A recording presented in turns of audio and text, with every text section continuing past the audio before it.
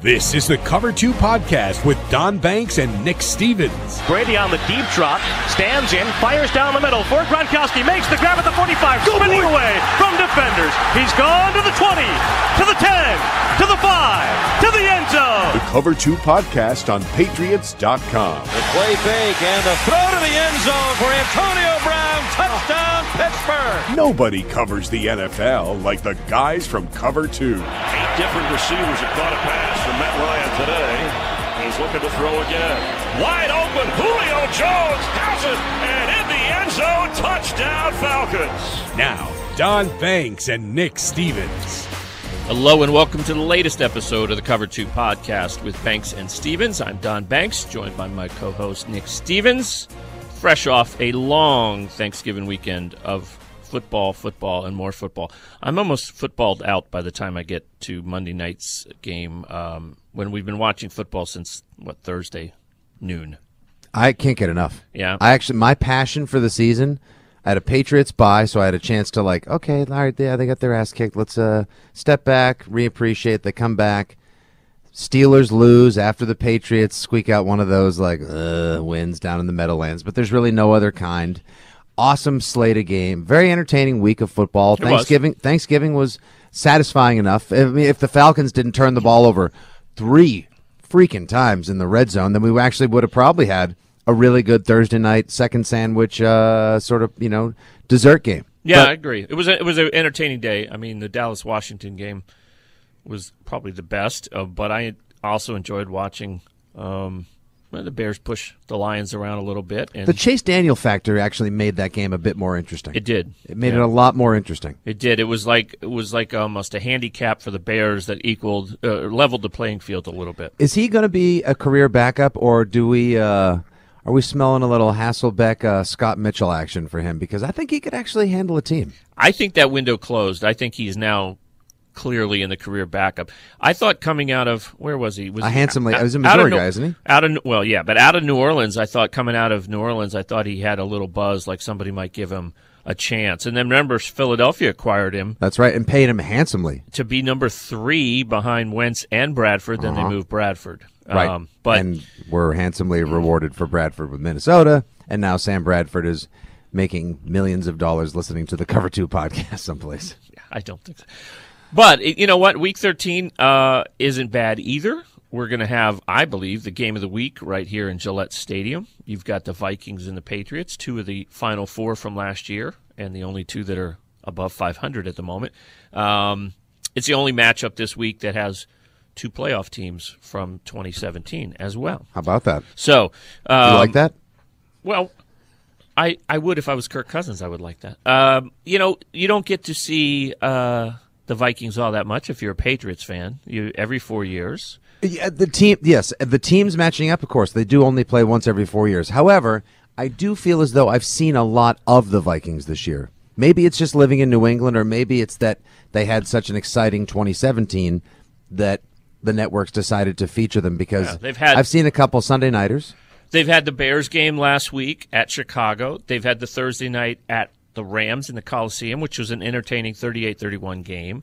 They've had the big rematch with the Eagles, who they played and lost to badly in the NFC title game. And then they had the big rematch with the Saints, who they obviously beat in miraculous fashion in the divisional round. And subsequently lost to this year. But also earlier in the season, there was that overtime thriller where Kirk Cousins balled out and had about 400 yards and 4 touchdowns that ended up as a tie between the Packers and the Vikes. That was the Clay Matthews hit game, if you remember. Which, didn't work out that day for the Packers, and I think I even heard mention of this on the Patriots broadcast Sunday, Ian Eagle and Dan Fouts, if Dan Fouts was tuned into Planet Earth. Why is it Ian instead of Ian? I don't know. Yeah. I don't know. I've always wondered that. But yeah, it's one of those... you sure? You could say it's Jeffrey. No, it's Joffrey. Oh, okay. Okay. All right, that's fine. It should be Ian. That said, they did make mention of how they've sort of walked that back. So the Clay Matthews, or maybe they mentioned it Sunday night, but it's been a good thing for the NFL that the Clay Matthews penalty happened, because it was so absurd. Yeah, it was that tipping point, the proverbial tipping point. It was like the Hail Mary. I think that the analogy they used, the Hail Mary call with the replacement refs, Seattle, Green Bay, about 4 or 5 years ago. Now, if I'm getting ready for Patriots-Vikings. I'll be here Sunday working, doing my thing. I'm excited to watch the game here from the stadium. It's definitely the game of the week. Let's say I'm a Patriots fan or just a football fan. How will I possibly be able to get some road team perspective? Is there a podcast I could listen to, Don? You might tune into the Cover 2 podcast. We have, as our guest today, Paul Allen, who's been the play-by-play announcer for the Vikings since 2002, and he's also a KFAN radio host in the Twin Cities. I've known Paul for a long time. He did a hit for us last year, Thanksgiving week, before the Vikes-Lions Thanksgiving Day game, and he is going to be on the podcast today, giving us 15 or 16 quality minutes on the Vikings. You know, it's been a strange year. I don't want to go down the Viking trail too far, but they had this kind of magic carpet ride, 13-3 season. They come back with Super Bowl or bust. They give $84 million to Kirk Cousins, and it's kind of been up and down, 6-4-1. You know, a little good, a little bad. But the win at home against Green Bay does put them not only in the 6th seed in the NFC, but it certainly sets up the rest of their season. Now, they've got 2 tough games at New England, at Seattle coming up. And that's a different Seattle team than the start of the 2018 season, Absolutely. or even when the schedule came out. It's a very dangerous Seattle team that can run the ball, play a little defense, and Russell Wilson is Russell Wilson.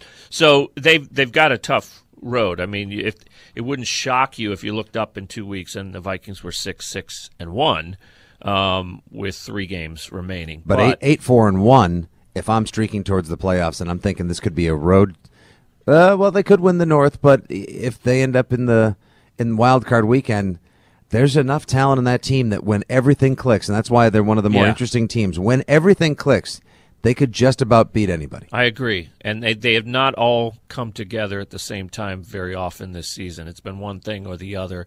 But, you know, in general, you look at Kirk Cousins, and he clearly finally won a quote-unquote big game the other night for him after looking pretty shaky against the Bears the previous Sunday night. Mm-hmm. I still think that's a good fit for him, and I think it was a good signing. I really do. I know Case Keenum's numbers last year were pretty darn good, but I think long-term you're better off. Cousins is completing 71% of his passes, 22 touchdowns, 7 interceptions, and his passer rating is almost 102. I mean, it doesn't feel like he's played that well, but the numbers say he's been pretty good. Yeah, he has. And I don't believe he's the reason why they're not in a better position than 6-4-1. They had some defensive inconsistencies earlier in the season. They did. And also, straight up, the Dalvin Cook injury and the time it took for him to come back made a massive difference. He hasn't been what he was in the first 4 games of his rookie season. No, and don't forget last year, what you could say, like, oh, well, they lost him, almost halfway through last season as well. They did, but they also had the combination of Latavius Murray and Jerick McKinnon. This year they had to mostly lean on Murray, and that's just not the same backfield. Yeah, it is not. I looked it up. Brady's 4-0 against the Vikings, one of those teams that he's never lost to, beating him in 0-2, 6, 10, and 14. A variety of Viking quarterbacks and coaches, I might add, that they've gone up against, whereas it's been Brady and Belichick in all 4 of those games. It's been Mike Tice. It's been Brad Childress. Who was the quarterback? I remember the game in 10 when Randy Moss came back, having just been traded a few weeks. Who was the quarterback for the Vikings in 14 when they played him in Minnesota? I have that here. In 14, that would have been... No, it wouldn't have been Brad Johnson. That's long after he was over. Yeah, that was long after. Oh, it was Matt Castle.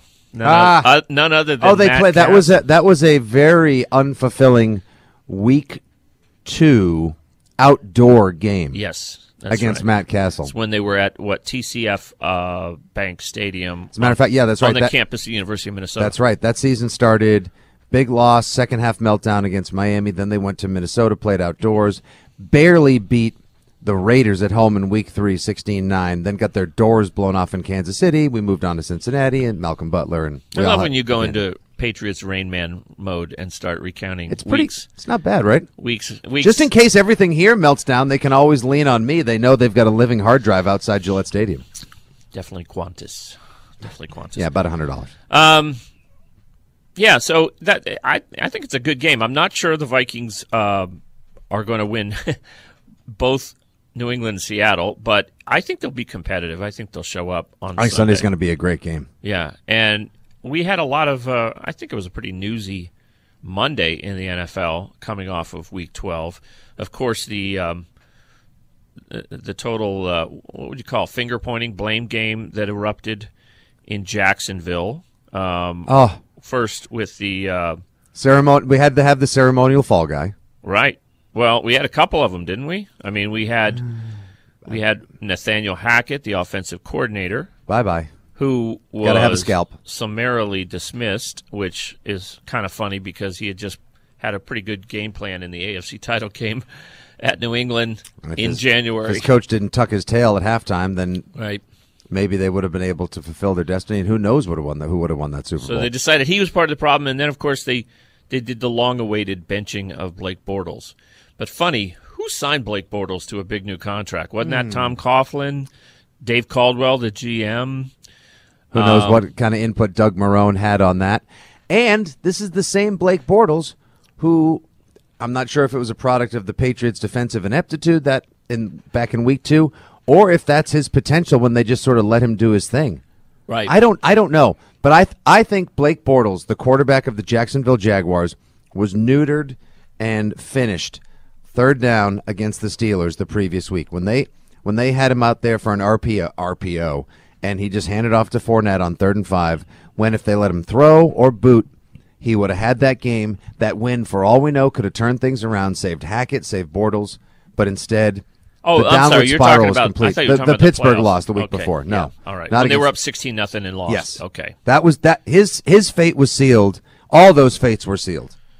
Well, they're going with Cody Kessler now, so that's obviously not the long-term option. So now let's assume, and I have to assume. How dare you not say Cody Kessler, not the long-term option, Jacksonville? I have to believe the long-tortured Bortles era is now officially done. They'll be in the market. What about at Blake Bortles Facts, one of the best follows on Twitter? What do they get? They only have one tweet this week. Please don't add us during this most difficult of times. That's good. But look, there's a lot of people to look at in Jacksonville. I mean, again, Marrone has lost control of this team.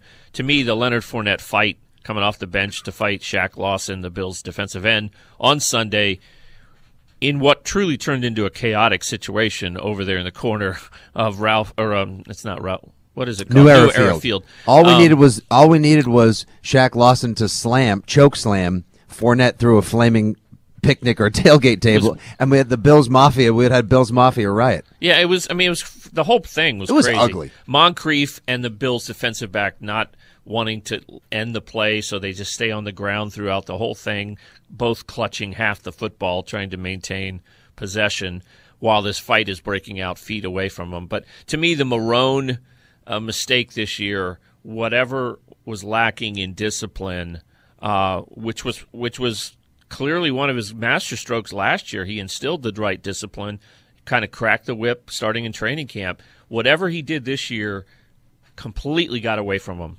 And the Fournette fight, to me, totally personified what the problem is in Jacksonville, and that is there's no discipline. Those guys did what they wanted to do this year and paid the consequences. And you have a hierarchy of discipline with Tom Coughlin up top, and then Doug Marrone seems to be a disciple, and they've been able to execute no discipline whatsoever. To me, though, it was when they allowed Jalen Ramsey to go off book, when he went off script and Which did that. Which time?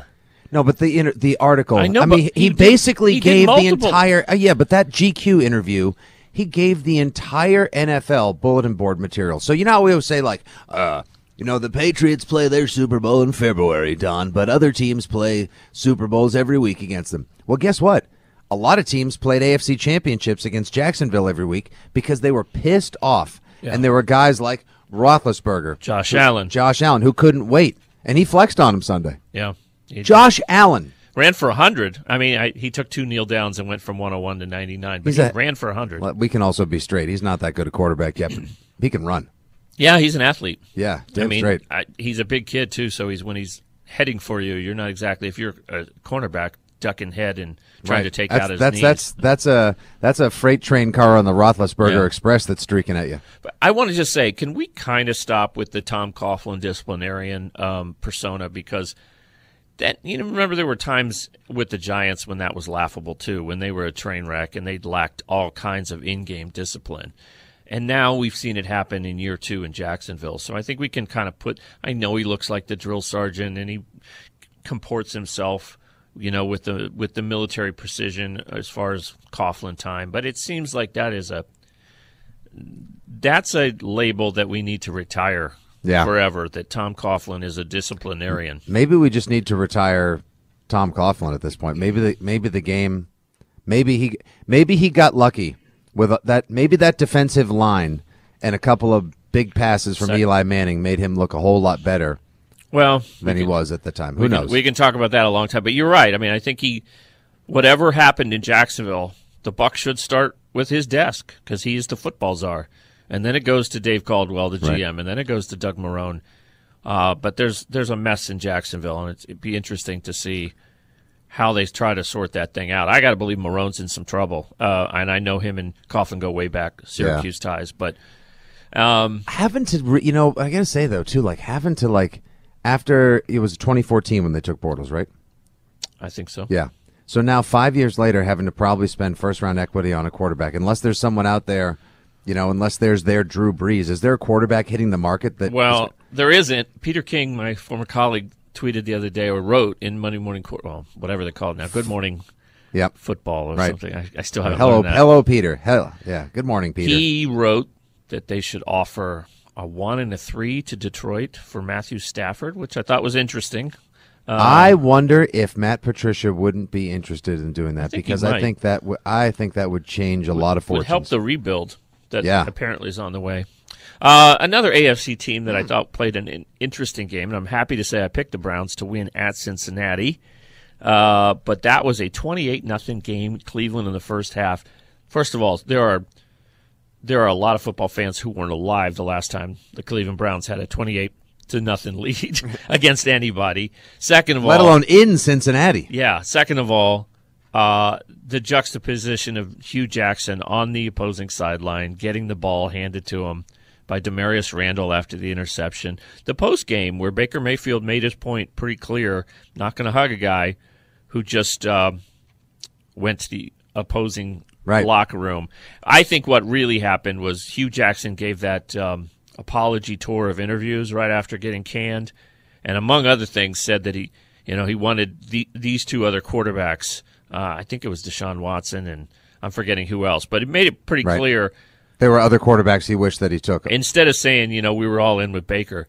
So I know Mayfield caught a lot of heat for this. I thought it was good. I think he said, we're not going to be the Cleveland Brown Patsies anymore. I didn't like Hugh Jackson going to work for a division rival 2 weeks after he chumming around on the sidelines, laughing it up like, hey, guy, you just steered a team loaded with talent into the ground. We're sleeping on the fact that the Browns have 4 wins. And they've played pretty well in the 3 games since Hugh and Todd Haley disappeared, right? And they were only non-competitive on the season, I'd say, in maybe 2 of their losses. Yeah. So the person who comes out looking the worst in all this is Hugh Jackson. Oh, absolutely. And I'm for anything that exposes him. But if you watched Hard Knocks, are you surprised? No, you're not. If you watch Hard Knocks, you knew he was a fraud. I'm for anything that exposes him as overmatched as he really is and was. I think he's a guy that has never really had the goods. He's always had the presentation, and I think he got exposed again. I mean, they're the Browns without winning a road game for 25 consecutive, and Hugh gets to see a road win by the Browns. The only problem is he's on the other sideline. Yeah. Finally, he's the rare case. If I call him like a buffoon, almost like he's just kind of a boob. I think he's a bit of a clown. Yeah. I think he is a lot of talk, and he doesn't deliver too much on the coaching front. That was an interesting game. It really was, and I remember drawing some heat because I put the Bengals in 4th place in this division in the preseason. A couple Bengals fans took me apart. They're a half game out of last place. The Browns just handed it to them in their home park, and Andy Dalton on the IR now. Yeah, and I thought they were going to be a playoff team. Yeah, I think. Kev, can you delete that? Thanks. I think the Browns are going to at least have another couple wins in them. I really do, and then they'll at least flirt with that 500 mark that we talked about them flirting with. On to another train wreck. Aaron Rodgers and the Packers are now all but done. I mean, I know at 4-6-1. Yeah, they have all the same record as the Browns. Just let everyone Yeah. listening at home right now. You're in the car, you're at work, wherever, mopping the floor, making dinner. Just let that set in for a second. The Green Bay Packers and the Cleveland Browns have the same record through Week 12. So one of the big topics. All right, we all know Mike McCarthy. The shelf life has probably gotten him. It's 13 years, and he's probably gone. The big topic this week was how much is Aaron Rodgers at fault here? Because clearly his game has suffered at times this year. He's thrown some balls. He's thrown some dirt balls that I've never seen him throw. He's missing some outs, passes. missed some easy like the downfield passes are still some of them are just absolutely spectacular. He threads needles that are that have been soldered shut. But some of the easy passes, I'm going to continue to say this. I don't think he's got that one extra intangible, or it lay dormant at times when it needs shine brightly.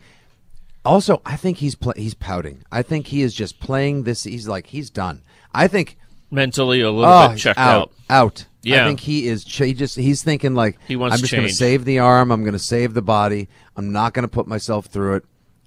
I see, and there's been some reporting. Andy Benoit, who I used to work with at Sports Illustrated, wrote a piece that basically said he's always been a bit of a freelancer, and it creates some unbelievable opportunities for Green Bay, and he makes some unbelievable plays, but he seems to be giving up on the play as it should be run a little early this year and basically extending plays that don't need to be extended, missing some throws because of it, and adding a level of chaos to the offense that makes McCarthy's system look bad. I think I see part of that. I really do. I think at times he has looked skittish in the pocket. He has looked like he's expecting pressure. He's been hit a lot. Mm-hmm. But he's been taking sacks that he never took before. He's been missing some shorter throws that he never missed before. He's also bringing along, he's got a new tight end. He's bringing along a bunch of 6'5" rookie gazelle receivers. It's Devontae Adams and very little else. Correct. I don't know. I think number 12 deserves a little bit of the blame. I think here. He definitely does. Yeah. May I also offer this for you? Here's from the Department of That's Statastic. I bring you this.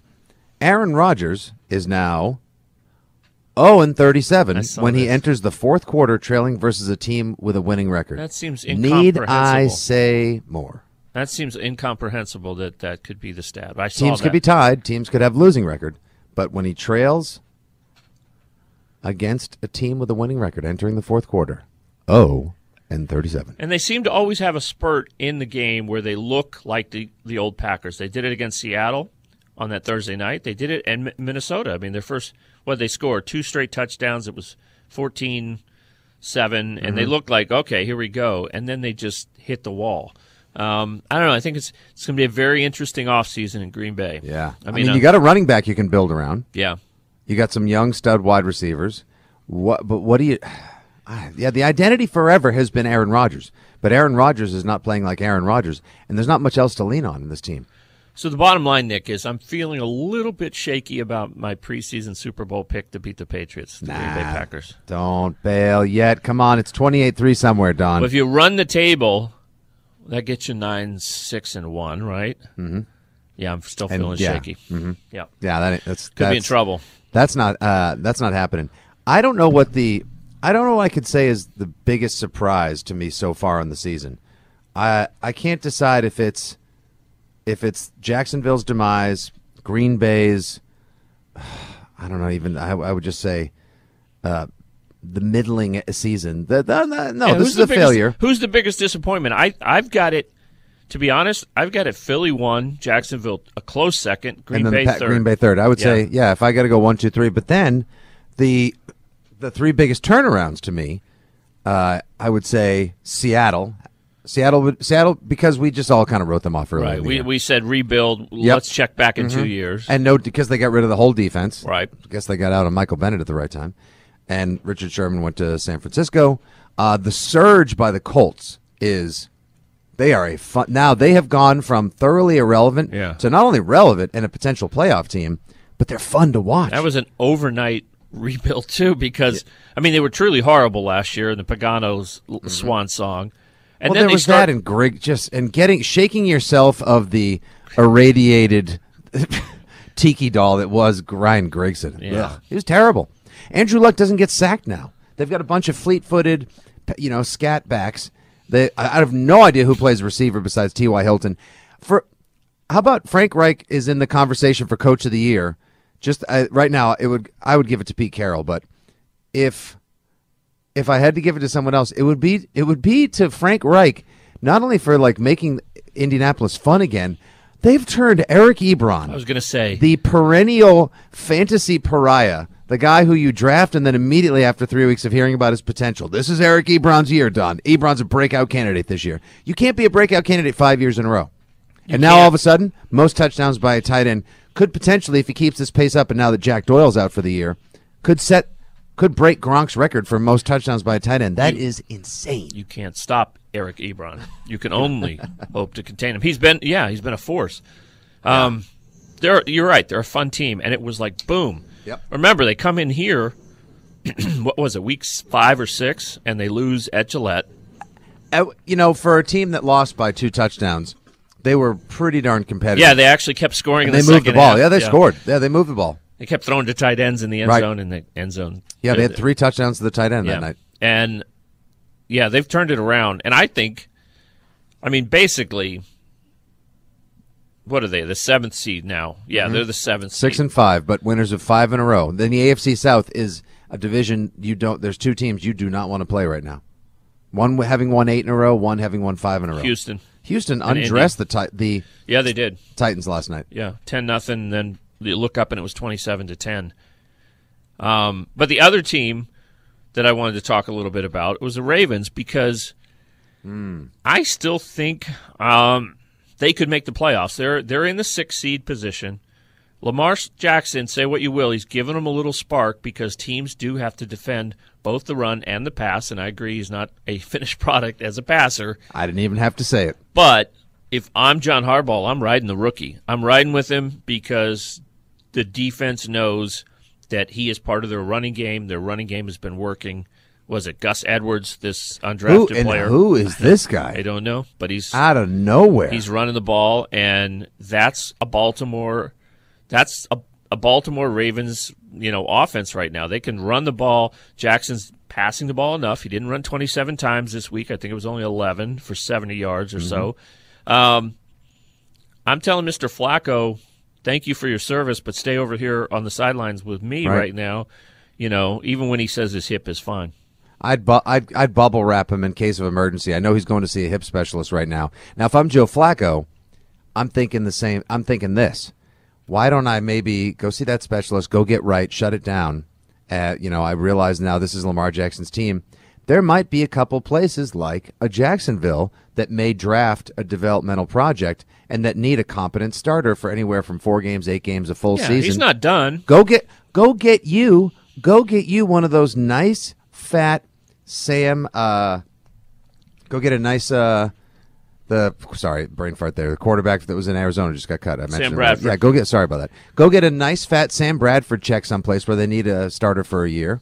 Who knows? Maybe Alex Smith won't be able to play next year. You just move down the belt 45 minutes. This is mean to Flacco because he's been better than this. He won a Super Bowl, but I see him as a little bit ago. I know, but I see him a little bit at like the Matt Schaub level, like a pretty good starter once upon a time, and then you just kind of slid into the backup role, and you did that for 3 or 4 or 5 years. Right. Well, hey, Joe Flacco won a Super Bowl, and Matt Schaub had a casino game named after him. It's called Pick Six. Thank you, Kev. Thank you, Kevin. All right, let's go to let's talk more a little bit now about the Minnesota Vikings coming into Gillette on Sunday. Patriots are getting healthy at the right time. Patriots are healthy. You get my boy Rex Burkhead back. Gronk caught a touchdown. Also played 69 plays Sunday. That was no accident. I don't trust their defense, and like we said, that's a pretty good offense with what I would imagine is, I'll say it, Adam Thielen is probably Bill Belichick's receiver crush on another team. He is unbelievable. Awesome. Yeah. Great. All right.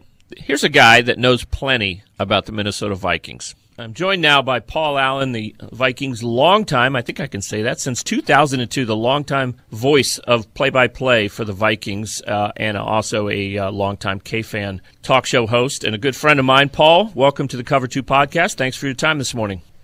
Mr. Banks, happy holiday season. How have you been? I've been well, Paul, and it's good that the Vikings are back on my radar screen. Obviously, I covered the team from 96 to the end of the 99 season for both Twin Cities newspapers, but I'm willing to call this the game of the week in NFL's Week 13. It's Vikings at Patriots. Both teams went to the Final Four last year, and they're the only two Final Four teams from 2017 with winning records. Not the Eagles, not the Jaguars. But this is a real rarity. It's an interconference series that we only get once every 4 years. Mr. Brady is 4-0 against the Vikings dating to 2002. But I wanted to talk first and foremost about the Green Bay win for the Minnesota Vikings on Sunday because it felt like, I don't know if you felt this way, it felt like it had been a while since the Vikings had won a truly big game. I called it even to myself anyway, the curse of the Minneapolis Miracle. Because really since that moment, when you count the NFC title game at Philly and you consider the Week 2 tie at Green Bay, the loss at the Rams in Week 4, which was undeniably big primetime game, the loss in the rematch with the Saints, and then the loss at Chicago the previous Sunday night, the Vikes had been on a bit of a cold streak, but I think that ended with a huge pivotal win Sunday night at home against the Packers. Your take? Well, we've been in some precarious spots this year. Early in the season, we took a really bad home loss to Buffalo, right? And that was the day after at the team hotel Saturday night. Star defensive end Everson Griffin, he went wild, and the team ended up losing him for more than a month. So I think the fact that Sunday morning against Buffalo, the majority of the team didn't exactly know what was happening with Everson. I think it was a major distraction, and then they turned over the ball and gave it to Josh Allen on short fields, and all of a sudden Buffalo's up by 3 scores, and it was weird. So that was a turning point because they went to the LA Rams on a short week for Thursday night football. And while losing 38-31, it was a galvanizing experience for the offense because the offense was absolutely terrific in lights that out. game. Yeah, they were lights out. And it really showed a lot of things with Kirk Cousins that I think the fan base wanted to see. So, now after that, you still didn't win the game, and we got to go to Philadelphia, and that's going to be really difficult. When they won that Philadelphia game, and after the Rams game, head coach Mike Zimmer, with a little extra time, he simplified some things on defense. The defense has been one of the best in the NFL since really the midway point of the season, maybe like right around week 6. And for them to get that victory at Philly, that was huge. In the loss at home to New Orleans, they put Drew Brees on a yards per attempt of 5.2. And when you do that, you're supposed to win the game. So, now we have a massive game on Sunday Night Football at Chicago, and we get killed. I mean, it just, the quarterback was terrible. He threw 2 bad interceptions, including a pick 6. And Chicago absolutely looked like the better team. Defensively speaking, they played well enough for the team to win. So now that gets us to Green Bay. It's a border battle. The Packers are down. They have injuries on defense. Aaron Rodgers' completion percentage is the worst for him in 10 years. So the Vikings were supposed to win that game, and they did. But as this bump and grind thing goes, Don, now you go to Gillette. Then after that, you got Monday Night Football at Seattle. And then you come home for a home game against Miami. After that, at Ford Field, and then you close at home against Chicago. So when you go 13-3, man, it's not going to be easy. Yeah. And I'm really excited for this weekend. We don't get the opportunity to game plan or, for me, put together a game calling depth chart for excellence like this frequently enough. And, in starting on it early in the week and, really starting with the excellence of Belichick and Brady at home in December, it's just mind-boggling, some of these numbers that I'm looking at right now. Well, I'm going to drop a little knowledge on you. I did the math last night. Since the beginning of the 2015 season, and obviously that was Mike Zimmer's second season after, I believe, a 7-9 in 2014, but that first playoff season for Mike Zimmer on, these two teams have the best 2 records in their respective conferences since the beginning of 2015, and it's Right. just barely over the Carolina Panthers for the Vikings by virtue of that tie, 38-21 for the Panthers, 38-20-1. But so we're seeing, two of the best teams in football head to head, and I think I think it clearly headlines this week. I wanted, you brought up Kirk Cousins. People have this outside looking in take on him that he hasn't quite lived up to the contract. But when you take a closer look, truly he's had some times where he's been under pressure and not played well in the pocket. But I also think you stand back and see he's completing, over 70% of his passes, 22 touchdowns, 7 picks, passer rating that's almost 102. I mean, that's not a disappointment any way you cut it, and yet the record at 6-4-1 isn't the magic carpet ride of last season. Where do you think, from the inside looking out from the Twin Cities, what has been the takeaways on Kirk Cousins' first 11 games in Minneapolis, and do you think he's lived up to his end of the bargain? Couple of things here. I think one of the overriding problems the Vikings have had this year is that they just have not gotten all facets to complement each other week after week after week. Like, the offense was really good early, but the defense left something to be desired. Then the defense got good and the offense came back. In that Packers game, we get a big 20-yard punt return, where special teams has not been great this year, at least from a return standpoint, but Dan Bailey misses 2 kicks. So, they're still trying to get everything to complement each other. With Cousins, he's on pace for 4,800 yards, and through 11 games, he's thrown for more yards than anybody in the history of this team.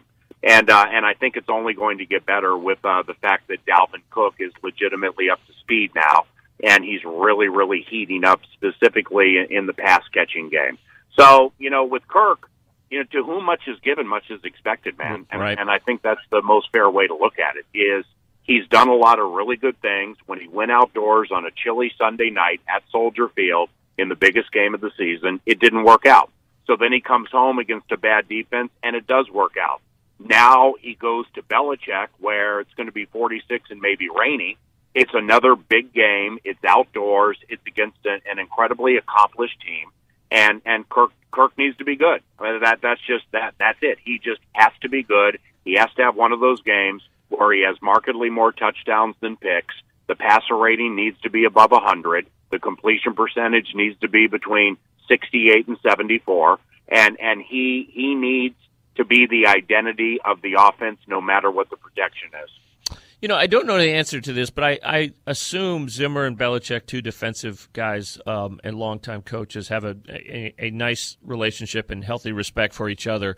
And yet Zimmer comes off of the Bill Parcells coaching tree, and obviously the Parcells-Belichick connection is well known.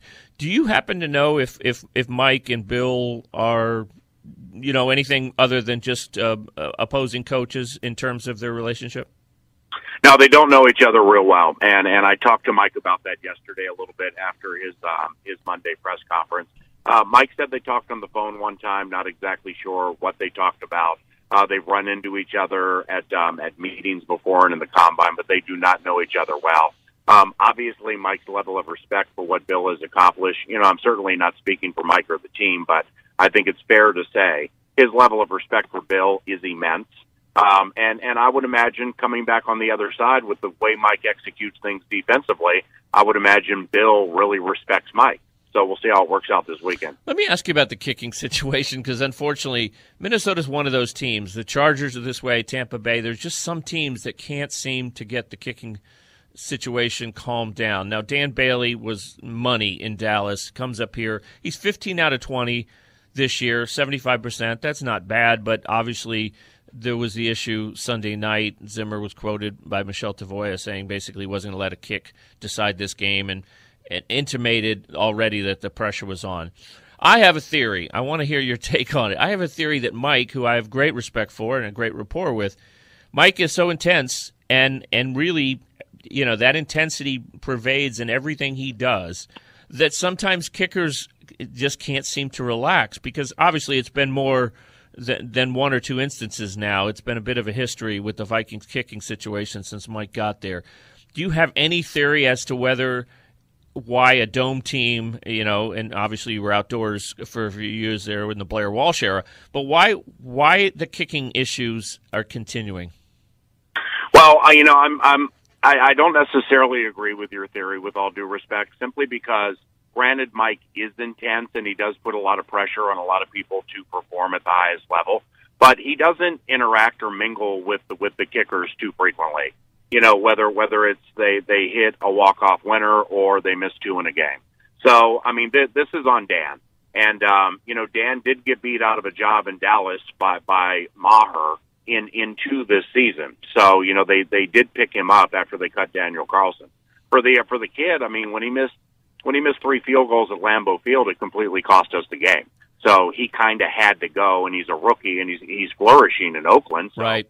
I think that clearly was a confidence thing. But, with the kicking situation, it's tricky for a lot of teams around the NFL right now. I've never seen so many kickers audition on Tuesdays for the potential of new jobs while a kicker currently has a job and is not hurt, as much as I have this year. And personally, I don't think Kai Forbath did that poorly with the Vikings. He had a huge kick in the Minneapolis Miracle game last year.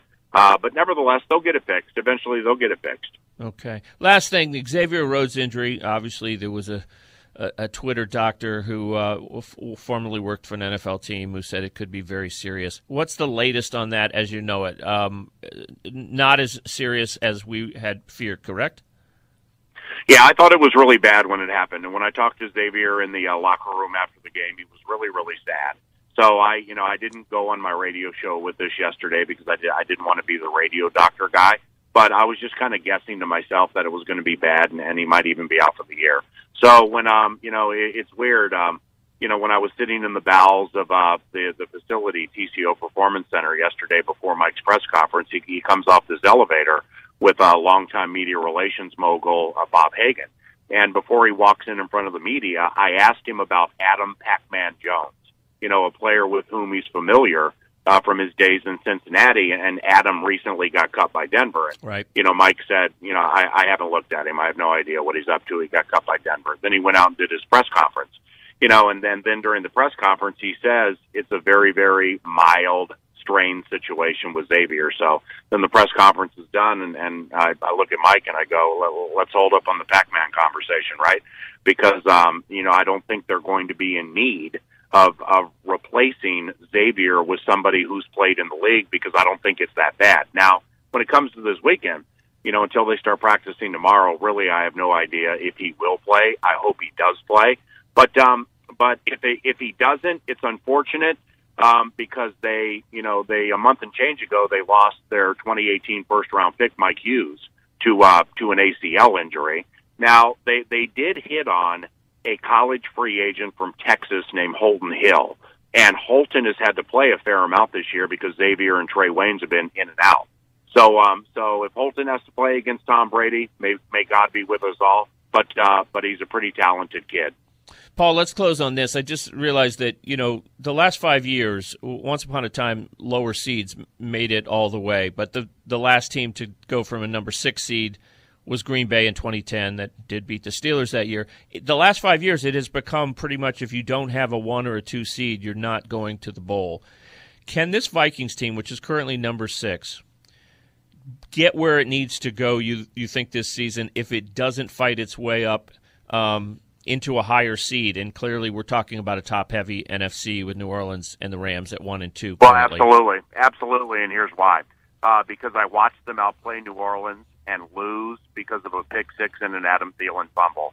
The Vikings were absolutely at the bottom of where of the 2018 season when they went to the Coliseum, and they had a great chance to beat the Rams. Yeah. So, whether it's going to Superdome, going to the Coliseum, or going back to Soldier Field, if that's the case, that's the case. Because if this Vikings situation, special teams, defense, and offense, if it complements each other the way it did last year, 3 consecutive weeks, and that happens to transpire during the postseason, that they're going to be very difficult to beat because they have an immense amount of talent, and the defense is playing incredibly well now. This third down defense against Aaron Rodgers, Drew Brees, Matthew Stafford. It doesn't really matter.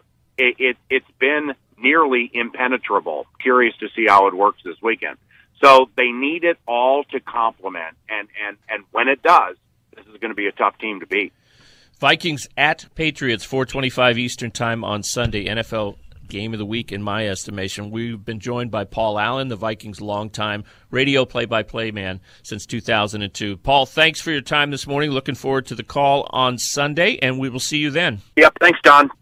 That's probably the optimistic view if you're a Viking fan, because, it is. Again, keep in mind, in the last 5 Super Bowls, all 10 teams had a first-round bye. Mm-hmm. And 4 of the last 5 Super Bowl matches have been 1-1. So what it says to me is, if you're a 6 seed, you've got a long way to go. Is this that rare year that could change? Yes, but with the Rams and Saints sitting there at 1-2 in the NFC, it's a lot of lumber in your way. Looks like a tough lift. The last one to go the distance would have been the Giants, right? The last team to win the Super Bowl without a first-round bye were the 2012 Ravens. That's right, yeah. Who went on that epic streak. They were Flacco paid. They were a 4 seed. Right. And then, as I believe, there's still a Denver safety that doesn't sleep at night because of that. That's right. Right. Poor guy. And then I think, as I mentioned, the last 6 seed was the 2010 Packers that went all the way. Mm-hmm. So, but once upon a time, it was so common for someone to fight their way out of that first round.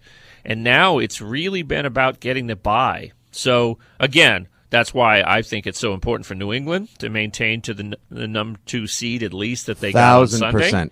And it's also important if you're in the NFC, you're staring at 2 quality teams like the Rams and the Saints with those powerful offenses to somehow get in a better position. But he's right. When the Vikings put everything together on the same page, that defense, that offense, and get some kicking, they could make some noise. If there is a team in the NFL right now that will miss out on a first-round bye but could possibly go the distance, I think the Vikings have enough talent that if they play together on the right day, the right way, they could do it. Look in the AFC. Is there another team? Colts aren't going to do it. It's a fun story. Yeah. I see Seattle in the NFC capable. I really do. I think they've got a nice formula with the running game right now. I don't think that defense against. I think Seattle would give the Rams a great game. They already did. They gave them 2 great games. No, I know. One more. I think they could give them another great game, but I think the Rams have just enough firepower to pull it out, and I think the Saints would get the job done against them. Yeah. Well, besides, the Saints, last I checked, the Saints owe the Seahawks one in the playoffs. They do indeed. They kind of do. Little Beastquake payback. Beastquake. Yeah, another team that's interesting, and I kind of want to set up Week 13 in the NFL, partly because they play a huge Monday night game at home against Washington. But the Eagles, like that great scene in Monty Python, they're not dead yet. Bring out your dead. No, I'm not quite dead yet. Oh, I'm feeling much better. You're nearly dead. Stop being a big baby. But they're not dead at 5-6, and it's because they play in the NFC East. Right. And they're only a game behind, and they have 9-7 is definitely winning that division. And I could see a scenario where if it really goes round robin and everybody starts beating everybody else, 8-8 with the tiebreak could win that division, which has happened before. By the way, Giants, five touches for Saquon Barkley in the second half. That wasn't good. Tanking party of one. Your higher draft pick is waiting for you. Okay, that's what it was? Oh, I think it was bad coaching. But all right. But why would you give him the ball? You got 19 tanking. touches in the first half and then 5 in the second? I'll go. They got Shermered. How about that? They got Shermered. Let's get back to the Eagles. I think at 5-6, believe it or not, they still might be. I know Dallas has the best path. Sure. But the Eagles in the next 2 weeks, home against Washington, at Dallas. What if the Eagles are sitting there at 7-6 through 13 games? What if the Cowboys lose this Thursday night, at home against the Saints, and then turn around and lose at home against the Eagles, and they suddenly drop to 6-7, and then you got Washington. They're going to take at least one loss in that scenario with the Eagles and be no better than fair enough 7-6. So in 2 weeks, we could look at the Eagles and be saying they're going to the playoffs if Sure. they can take care of these two division games. And here's exactly how I want to see it play out. I want the Vikings to I want the Vikings to lose Sunday, but then win the next week. I want the Vikings to make the playoffs because a lot of these teams that we thought were shoo-ins as the wild card, I don't think are going to make it. Panthers have gone on an epic inconsistent streak. Yeah. The Falcons are cooked. I think right now your leading candidates for wild card teams are the Vikings and the Seahawks. And the Seahawks could go on the road at this point, give anyone a game, if not possibly upset somebody. What I want to see most is I want the Eagles to win the NFC East. Sorry, any Cowboys fans listening. And then I want the Vikings to go into Philadelphia wild card weekend, kick their ass, and get revenge for the way that Vikings fans were treated in Philadelphia at last year's NFC Championship. Oh, that's right. Yeah, That would be just delicious. So, I've got Seattle grabbing one of the wild cards. Yep. And then Minnesota probably grabbing the other one, and that leaves who does that leave out? That leaves Washington out. Not exactly a marquee team that everyone's going to say, oh, man. Dallas wouldn't be Dallas is the only other interesting team. And by the way, low-key, nice, sneaky little low-key, didn't see that coming positive storyline. We talked about the Colts surge. Heuston winning 8 in a row. Seattle's comeback story. How about the difference Amari Cooper has made? Yeah. He's playing.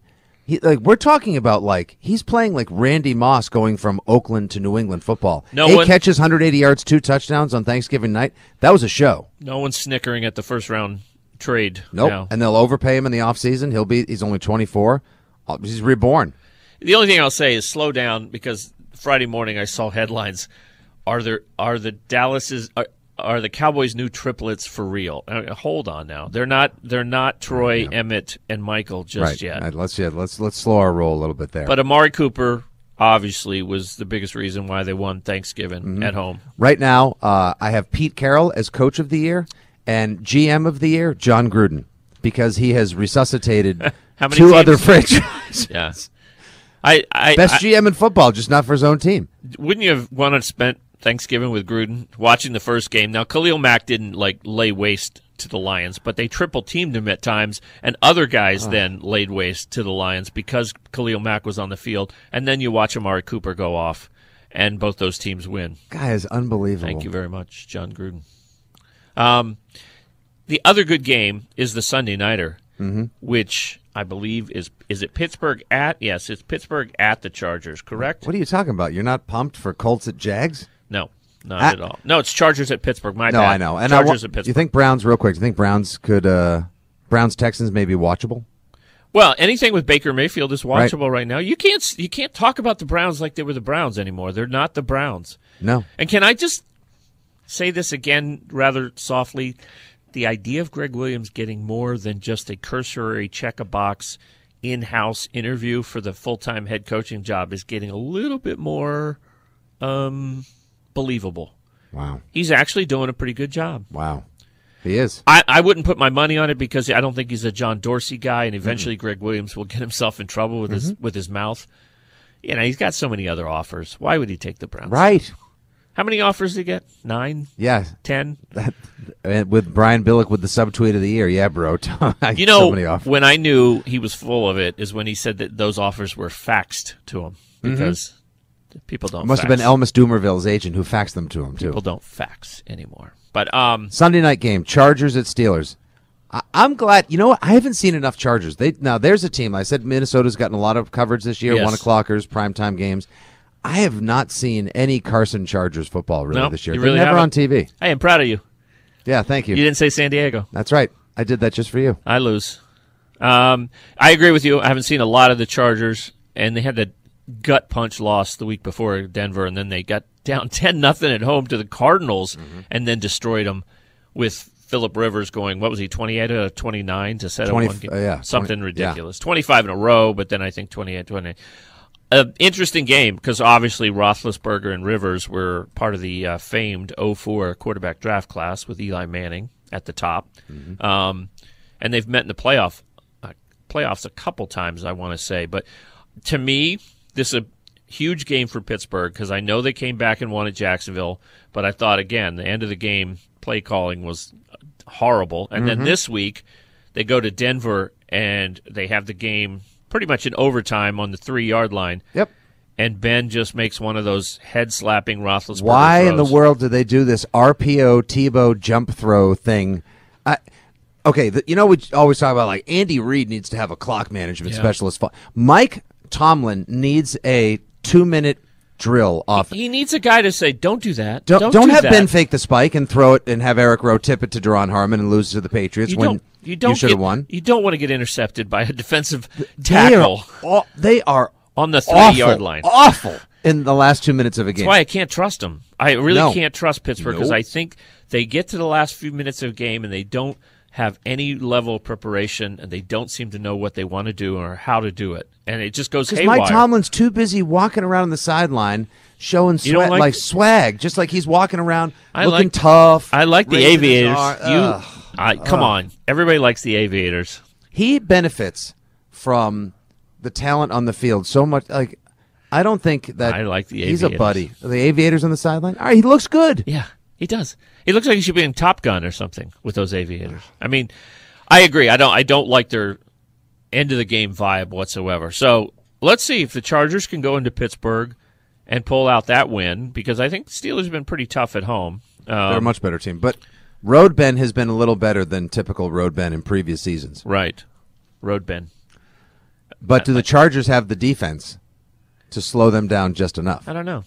I want to see. And I don't think they're going to have Melvin Gordon because he's got an MCL is pretty bad. Yeah. I mean, Eckler is a perfectly fine, if not excellent backup, but I would probably pick Pittsburgh to win this game. Mm-hmm. But anyway, those are your top games. New Orleans at Dallas, which is a really good Thursday nighter. Don't forget in 2009, the Saints were 13-0. Go to Dallas. That's right. Perfect season ended. Mm-hmm. Now they've won 10 in a row. They're going into Dallas. Jerry Jones and Sean Payton have this bromance going. So everybody thinks Sean Payton's eventually going to be Jerry's coach. That's an interesting game. Then we've already talked Minnesota at New England, which is the 4:25 game. And then Sunday night, Chargers at Pittsburgh. Monday night, Washington at Philly. That is some football to go get a tree, decorate, and get the house ready for the holiday season, too, right there. I have not done that yet. Yeah, I'm doing that on that's Friday. We want to thank Paul Allen, who was our guest on today's Cover 2 podcast, a play-by-play man for the Vikings and a KFAN radio host. For our producer, Kevin Collins, my co-host, Nick Stevens. Looking forward to a good Week 13 in the NFL. I'm Don Banks. We hope you'll give us a listen again next week on the Cover 2 podcast on Patriots.com. Take care.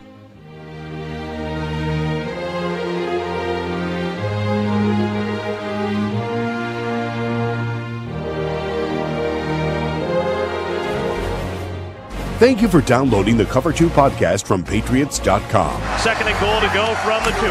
Toss sweep right for James White. Tucks it under the right arm. Cuts it upfield. Driving forward. Diving to the goal line. A touchdown. And a title for the Patriots. I can't believe it.